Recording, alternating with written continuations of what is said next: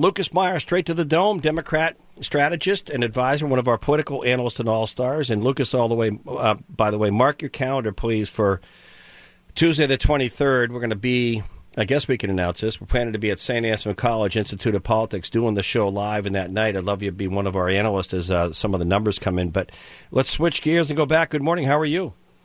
Oh, living the dream. I hope I don't disappoint your national audience here. You know, you're putting the pressure on me, Jack. No, and I know you're not going to go down and take that that advisor's job for Bill Belichick at the Patriots before the Steelers game tonight. I know you turned that one down.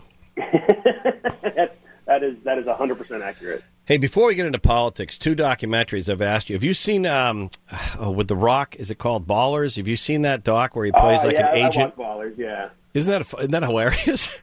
That was one of those shows put on being like, I don't know if I'm going to enjoy this. And then I didn't. I watched the whole thing. It's a great series. Oh, my goodness, about like NFL agents and players out of Miami. And then, of course, quarterback. All right, Lucas, let's keep local for a moment. Let's go local. There was some news this week. And where do you want to start?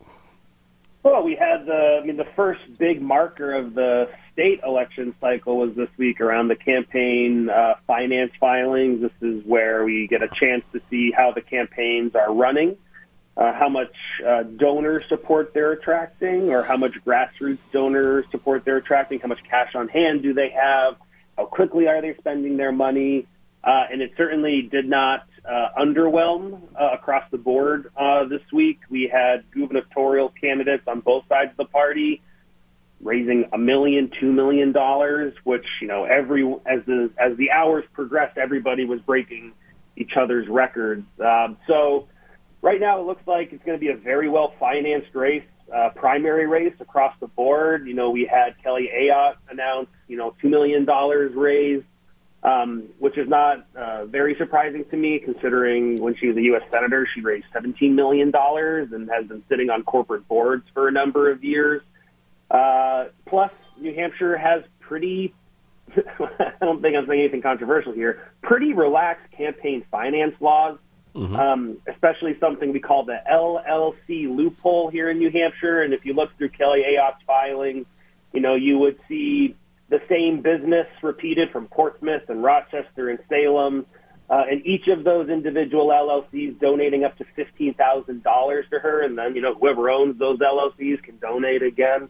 So we're talking big bucks here, and sort of, the ultra-rich and wealthy corporations, LLCs, are able to maximize and multiply their contribution power by funneling money through these LLCs. We tried to pass a bill to add some transparency around that in 2019, and Governor Sununu vetoed it.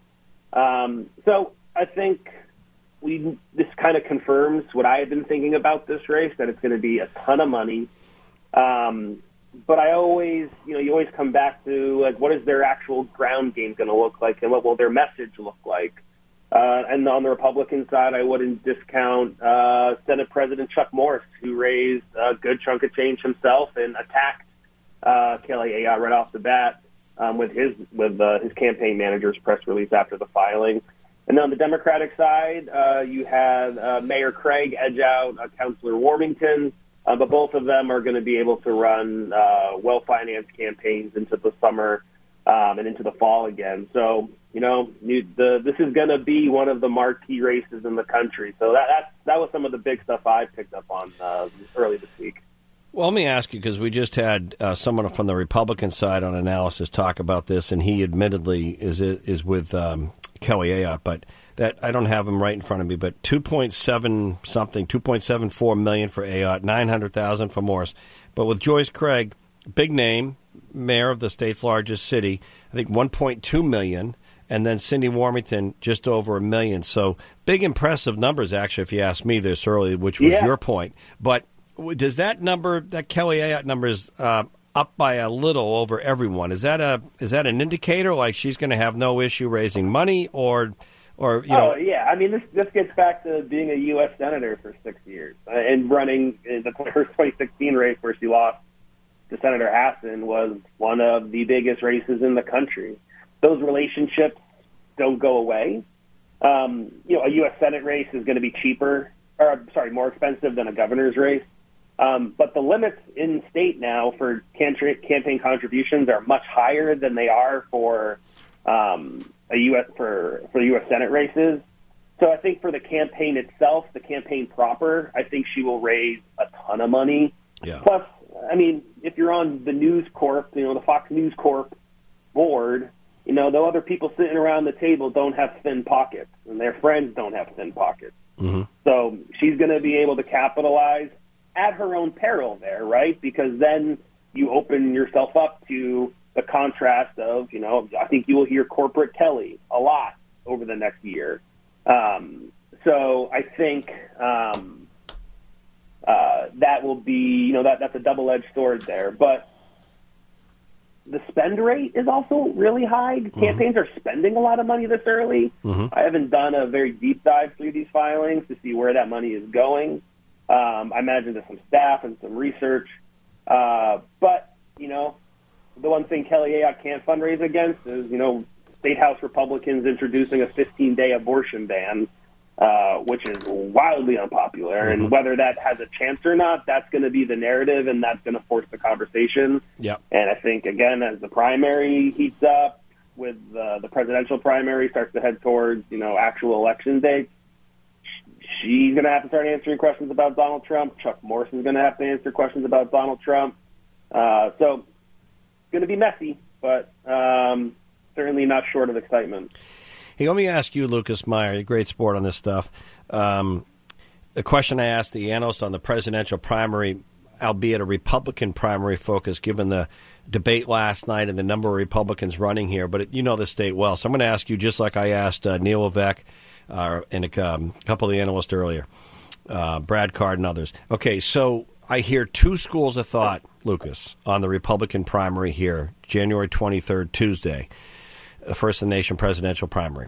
Two schools of thought. One is no one is going to catch Donald Trump. No one is going to come close.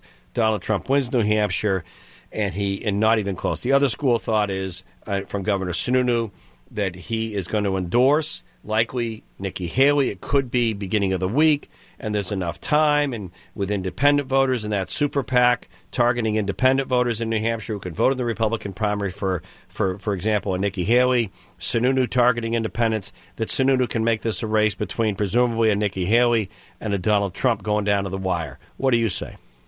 I think the Sununu bump argument is factually inaccurate. I think there is actual data to back up that his endorsement doesn't move Republican voters. That's not Lucas Meyer's opinion. That is what literal pollsters have tested. That people, sure, they like the governor. When they ask the following question, will his endorsement impact your decision? Uniformly, people say no. You've also seen it down ballot in races the governor has endorsed and has not mattered one iota, as far as I can tell. I mean, I kind of separate that from can Nikki Haley close the gap? I don't know. I imagine the voters who are what voters are leaving DeSantis for her versus I think if Christie drops out, that probably helps Haley.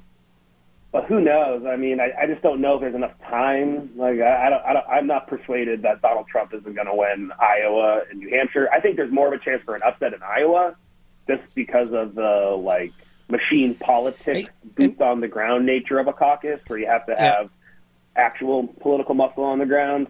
And you know what? I just don't see it anymore. I don't want to jump ahead to the general, but if it does come down to, even though a lot of the polls nationally show most people don't want this as their choices, if it does come down to, ironically, Biden and Trump again, and Robert F. Kennedy Jr. is the independent out there, but not really anyone. Maybe Manchin doesn't involve. Maybe the no labels doesn't really get a third party going. I don't know.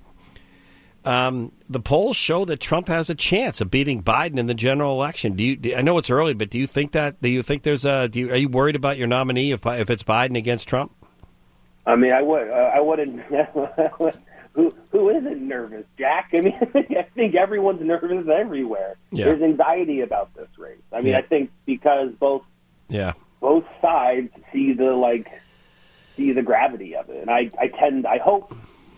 continue to hope that people will really realize how dangerous Donald Trump is to our democracy and to our institutions and norms. Oh, now you sound like Liz Cheney. No, I'm kidding. Hey, real quick before Before I let you go, I think I just got a text from Jonathan Kraft during this segment. He goes, I like Lucas. He played some college ball.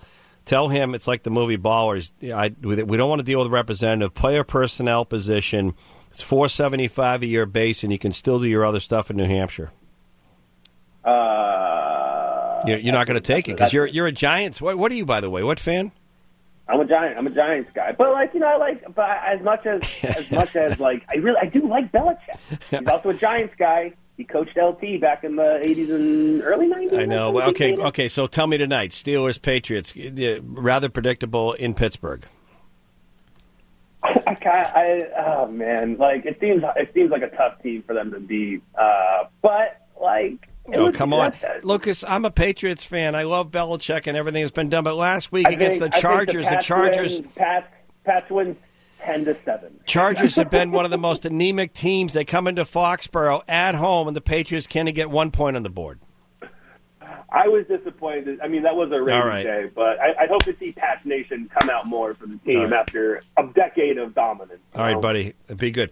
All right, Lucas Meyer, straight to the dome. If people want to contact you, best way is? Lucas S. Meyer on Twitter or catalystadvocacy.com. Appreciate it, Jack. Thanks, buddy. Talk to you soon.